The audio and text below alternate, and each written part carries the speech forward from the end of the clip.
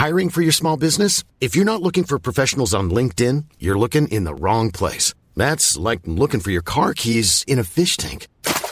LinkedIn helps you hire professionals you can't find anywhere else, even those who aren't actively searching for a new job but might be open to the perfect role. In a given month, over 70% of LinkedIn users don't even visit other leading job sites. So start looking in the right place. With LinkedIn, you can hire professionals like a professional. Post your free job on linkedin.com/people today. One size fits all seemed like a good idea for clothes. Nice dress. It's a t-shirt. Until you tried it on. Same goes for your healthcare. That's why United Healthcare offers a variety of flexible, budget-friendly coverage for medical, vision, dental, and more. So whether you're between jobs, coming off a parent's plan, or even missed open enrollment, you can find the plan that fits you best. Find out more about United Healthcare coverage at uh1.com. That's uh1.com.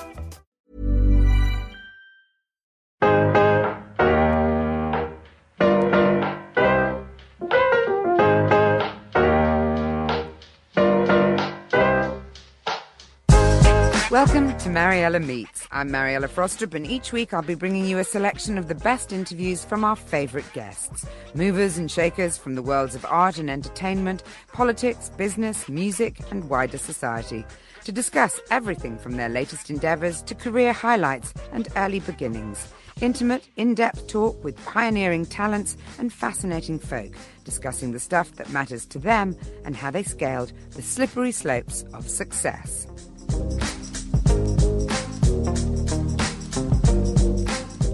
Our next guest has earned an array of brilliant nicknames throughout her career, from Joan of Arc of the ocean, hero for the planet, and best of all, her deepness.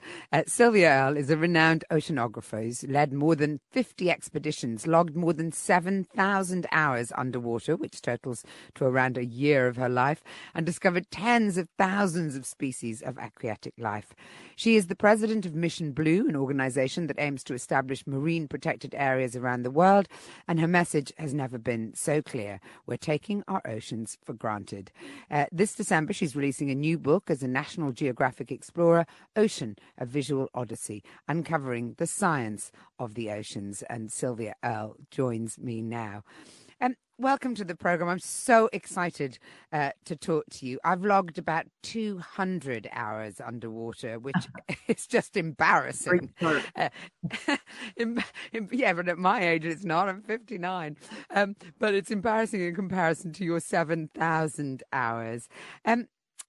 Do you think that people understand enough, not necessarily about the science of the oceans, but just about the oceans? Or is it something that we all need to be better educated about? Well, now we know what was not possible to know when I was a child, and that is how important the ocean is to maintaining Earth as a habitable planet in a universe that's really not very friendly at all. We have begun to understand the value of nature, land and sea, but since the ocean dominates climate, dominates the diversity of life, actually shapes planetary chemistry and maintains the basic life support functions, we really do need to listen up why we should care about the ocean. I guess, first of all, then, why do you think we've been so careless with the oceans? Is it purely a case of sort of out of sight, out of mind, in so much as we see the shimmering surface, but we don't see what's underneath or not underneath? Well, yes, I think you've identified the key issue is that it's only really since the middle of the 20th century that we've begun to have effective access to the ocean, to not just the surface, but below the ocean. Of course, Jacques Cousteau showed the way with scuba and other, well, just the joy of being able to explore the ocean. Anyone can go out and put on a face mask and fins and catch a glimpse of the most important issue, I think, of all, and that is the ocean is alive. It's not just rocks and water.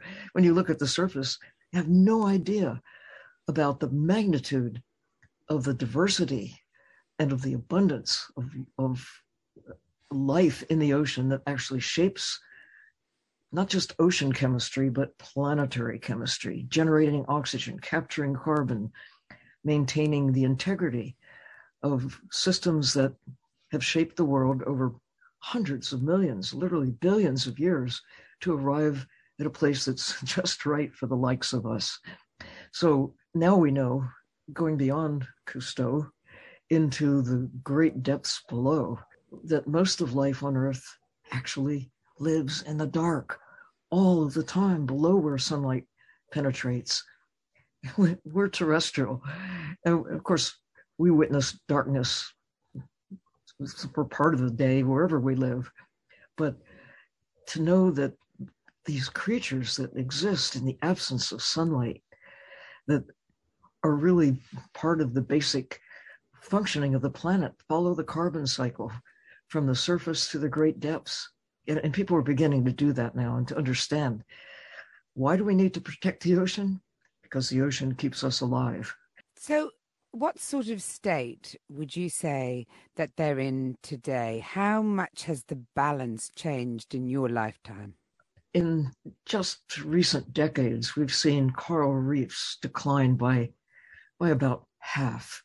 And that same sharp decline, destruction, the loss of mangroves, seagrass meadows, kelp forests, and populations of wild animals, fish, cod, grouper, sharks, you name the fish that you like to munch on, their populations are in serious decline.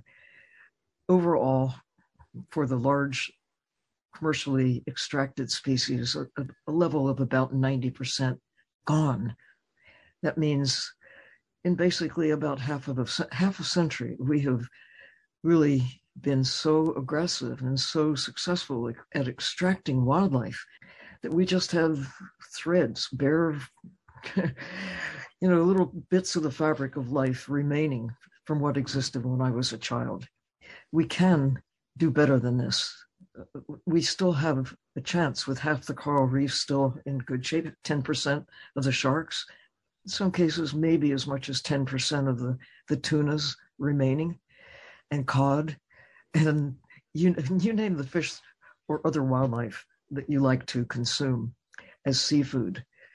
It's likely to be far, far less abundant than it was when, the middle of the 20th century, or even at the beginning of the 21st century. One of the reasons that restoring the ocean by protecting large areas of the ocean, marine protected areas, sanctuaries, whatever you want to call them, some justify it based on, we'll get more fish to eat if we protect large areas of the ocean. And while there is evidence, strong evidence that that's true, when you stop the killing and start the caring, you get more fish. But that's not the main point. The real reason that we must seriously embrace the ocean with large areas of protection, and really all of it, to look at it with the understanding that the ocean, a healthy ocean, is necessary for healthy humans. And like we said at the beginning, it's quite hard. And for myself, I am very engaged with what's happening under the oceans. That would not have happened probably if I hadn't had the luxury of being able to see for myself and seeing those changes happen that you're describing. But for a lot of people who don't get to see that, how do you engage their sympathies? I mean, what first interested you in the ocean, Sylvia, as a little girl growing up? Life in the ocean drew me into the ocean, and it still does. The magnificent diversity of life, all of the major divisions of animal life are out there, down there. Only about half of these major divisions of diversity are found with all of the land put together, but in a very small area of a coral reef, a kelp forest, or even on a wet sandy beach, you can find a dozen or 15 or more phyla, divisions of animal life. So the diversity of life you were 12 when you moved from New Jersey to Florida, and the Gulf of Mexico became your backyard. But I think an interest in the underwater world was quite a challenge in the late 40s. So you went on a quest to find out more answers for yourself. Tell me a little bit about your university experience. Well, the key to caring is knowing. Being blessed with the opportunity to not only go to the universities that I've been to, but to actually be able to explore the ocean. The biggest source of my understanding is by going into the ocean and learning from the ocean herself.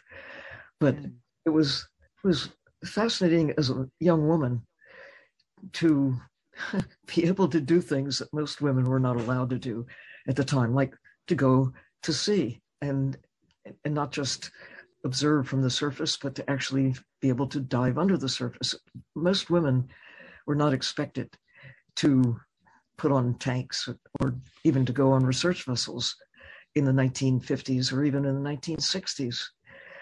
Now, fortunately, that is changing, and it's not uncommon to see women as chief scientists on expeditions, women being captains of the ship, women doing the calculations. I think when you first embarked on your first groundbreaking expedition, which was the 6-week Indian Ocean voyage in 1964, when the headline said, "Sylvia sails away with 70 men, but she expects no problems." I mean, it really does. At least it does show how much the world has changed. Hopefully, not enough by any means, but we are on the right pathway. I've been a witness to change on so many fronts, including the social acceptance of having women be regarded as scientists instead of the note takers and the assistants. That it's still not where it should be in terms of respecting people, regardless of gender or age or whatever, where they've come from, what language they speak, or other factors. We're all in this together. Now we know that this is something that we have to pull together. Take talent wherever you see it. Take knowledge wherever you can find it. Also, I guess we've got to bring people along, and part of the way of achieving that is just getting people to imagine the world that you've seen. I mean, you're a woman of firsts. You've broken so many records, achieved so many incredible heights or indeed depths. What's the most extraordinary thing that you've seen? Understanding that most of life on Earth lives in the dark, below where sunlight shines, is something that has taken me thousands of hours underwater to finally get it, to see that what should be obvious, it's been staring us in the face all along, that most of life on Earth is out there in the ocean, and most of it is in the deep sea, below where sunlight penetrates. Of course, sunlight powers photosynthesis, generates food, generates oxygen, takes carbon, and not only sequesters it in the deep sea, but keeps it in motion, that the little organisms that consume phytoplankton are consumed by larger species and on up the food chain, so that now we can see that whales, for example, are thought to be worth at least $1 trillion because of the carbon that they hold. At COP26 in Glasgow, nature-based solutions to climate change began to come into focus as headlines, really for the first time. And what did you think about what was achieved there in terms of the oceans? I mean, absolutely, there was a lot of conversation about them. I talked to the amazing, I'm sure you met him, the environment minister from Palau, who pleaded a really kind of brilliant case for small islands and that are at the front line of changes in the ocean and everything. Do you think anything tangible was achieved there? Did you go away feeling more positive? Very excited that the ocean really was front and center, that nature was front and center. I mean, it seems, again, so obvious. Now we can see what could not be seen. We did not have the technology to get us into the ocean. to make the connections between the carbon cycle on the land, the carbon cycle in the ocean, and why that matters, and why there is a tendency to look at why we need to protect the ocean so we can have more fish to eat. But actually, the reason we need to protect the ocean is so that we have a planet that is habitable for us. I think one of the really important things, is the messaging can be incredibly bleak, can't it? And if you look at the sort of devastated underwater landscape in certain parts of the world, you will just despair and think, well, we've destroyed it, that's that. But actually, marine parks, as you describe them, on a scale with big ambition, actually really work. I mean, I remember once going to Honduras and diving on one side of the island and seeing, after half an hour of nothing, a tiny little lobster, the size of my finger, and I've got very small hands. And then the dive guide saying, well, I'll take you around the other side of the island and show you somewhere where we've had a marine park for 5 years. And it was literally like stepping into biblical ocean, the difference that you could make in just a very short period of time. So people listening, rather than despairing about what we've destroyed, might want to be animated about what we can achieve, Sylvia. Absolutely. We know what to do. We have the power to do it. That protecting the ocean is not about having more fish to kill, no more than having national parks, protected areas on the land so we can have more birds to kill. We need to protect the ocean because our life depends on healthy ecosystems. We can see it, we can measure it, that one island, on one end is Haiti, the other end is the Dominican Republic. The Dominican Republic tends to have more protection for the ocean than the other half of the island or part of the island that is really consuming everything from the ocean. So, as you described, protection works. We need to protect the ocean as if our life depends on it. Right now, we only have about 3% of the ocean that is safeguarded in a way where there is a rebound of fish. And yes, they do spill over into the depleted areas. It does work to have more fish. But the reason we should have more fish and shrimp and squid, poor squid, they're hammered everywhere. We need to keep them intact so they can restore health to the planet that is now in serious trouble when you see half the coral reefs gone and the kelp forests and 90% of many of the fish and squid and other creatures that we know how to kill them. We also know how to restore them. Let's get busy. Let's do that. 30% by 2030 is a goal now widely embraced by countries around the world. And now we're at 3%. We need to get busy fast. Hey, I'm Ryan Reynolds. At Mint Mobile, we like to do the opposite of what Big Wireless does. They charge you a lot. We charge you a little. So naturally, when they announced they'd be raising their prices due to inflation, we decided to deflate our prices due to not hating you. That's right. We're cutting the price of Mint Unlimited from $30 a month to just $15 a month. Give it a try at mintmobile.com/switch. $45 up front for 3 months plus taxes and fees. Promo rate for new customers for limited time. Unlimited more than 40 gigabytes per month. Slows full terms at mintmobile.com. I'm Sandra, and I'm just the professional your small business was looking for. But you didn't hire me because you didn't use LinkedIn Jobs. LinkedIn has professionals you can't find anywhere else, including those who aren't actively looking for a new job, but might be open to the perfect role, like me.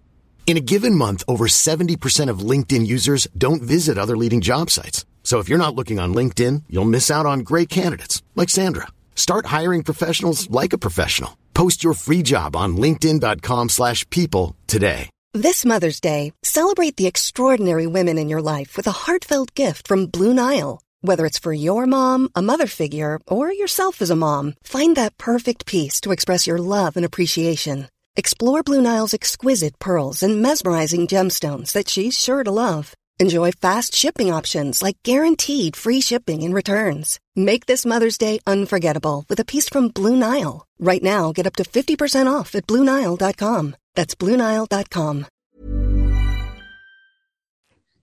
They were talking today about octopus farms. And of course, fish farms are nothing new, but they are proliferating, whether it's, as you said, shrimps there or, any number of species. What do you think about, maintaining our relationship to marine life as food, but farming it? Aquaculture, smart aquaculture, has a future, but most of the aquaculture currently is not based on what I will call wisdom. Trying to raise carnivorous animals has a big price tag. And as long as we regard wild fish as free goods, it's kind of hard to convince people that taking large quantities of wild fish or squid or other wild animals from the sea, as long as they're free to feed to farm fish, it's a business model that only works when you account for it in the way we currently do. So salmon farms are maintained by taking wild fish, lots of them, to get a few of them, out of what we take from the ocean. This is not a smart business model. But there is hope for aquaculture, but largely if we focus on plant-eating animals, and if we don't think of the ocean as just, again, free space, there's an impact to aquaculture when we start in taking over spaces in the ocean that we really need to maintain integrity, life support functions, wild places that keep us alive. We think we know what we're doing when we say, oh, well, let's just go farm the ocean. It's free space and we can take wild fish to feed to farmed fish. Only if you account for the ocean as zero value, you don't have to pay for it, and zero cost to the wild fish and shrimp and squid and other wild things that you grind up as fish meal to feed not only to wild fish, but to cows and chickens and pigs and other farmed animals. Well, one incredible thing that you've achieved recently is convincing the former director of Google Earth, which I think you jokingly referred to as Google Dirt, for its focus entirely on land. You've got them to include interactive maps of our oceans. I wondered what impact you think that will have, and what's next on your list of aims. What's imperative? Knowing really is the key to our survival. It's the key to caring. If you don't know, you can't care. And people haven't known how important the ocean is to every breath they take, every drop of water we drink. And we've been careless. We've been complacent on the land, clear-cutting forests so that maybe 5% of the old growth in European forests and across the Northern Hemisphere, certainly in the United States, a fraction of what existed only 200 years ago now remain. We used to think of wild animals for furs 200 years ago. The Lewis and Clark expedition celebrated for exploring North America. But why did we go out there to explore? So we could open up for commerce the North American continent, killing birds, killing mammals, looking for new ways for transport. Okay, we did a really good job of doing all that. And around the world, it's no different. It's exploiting the living planet to foster our prosperity. But we've gone right to the edge. Now we know that taking from nature has limits, and we're paying the price of our lack of understanding that nature is resilient, but not infinitely so. We can take so many passenger pigeons that what seemed infinite can be exterminated. We did it by the early part of the 20th century, gone. And we're doing it in the ocean too.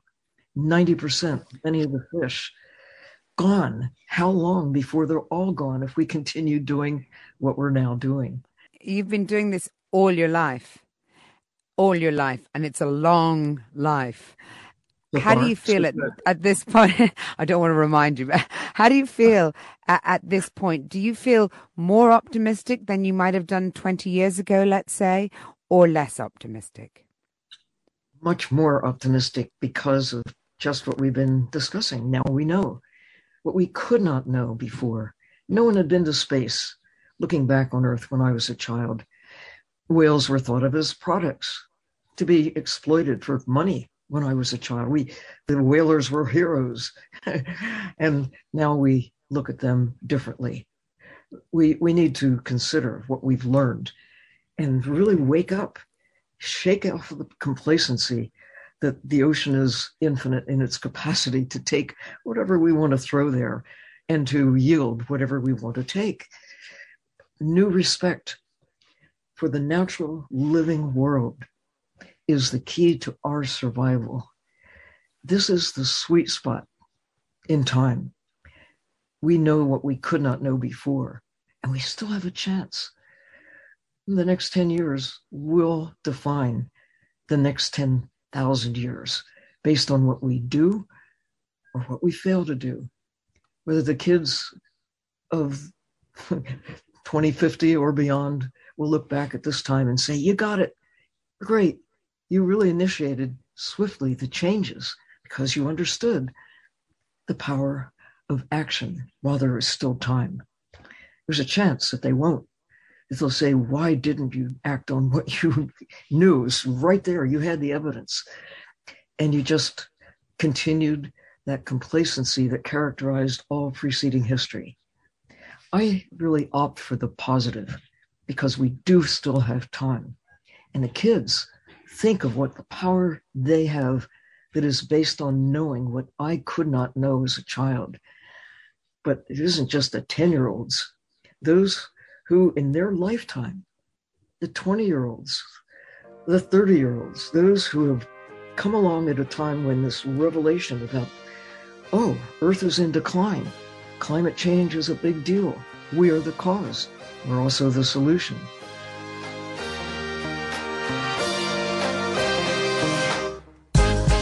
Thanks for listening to Mariella Meets with me, Mariella Frostrup.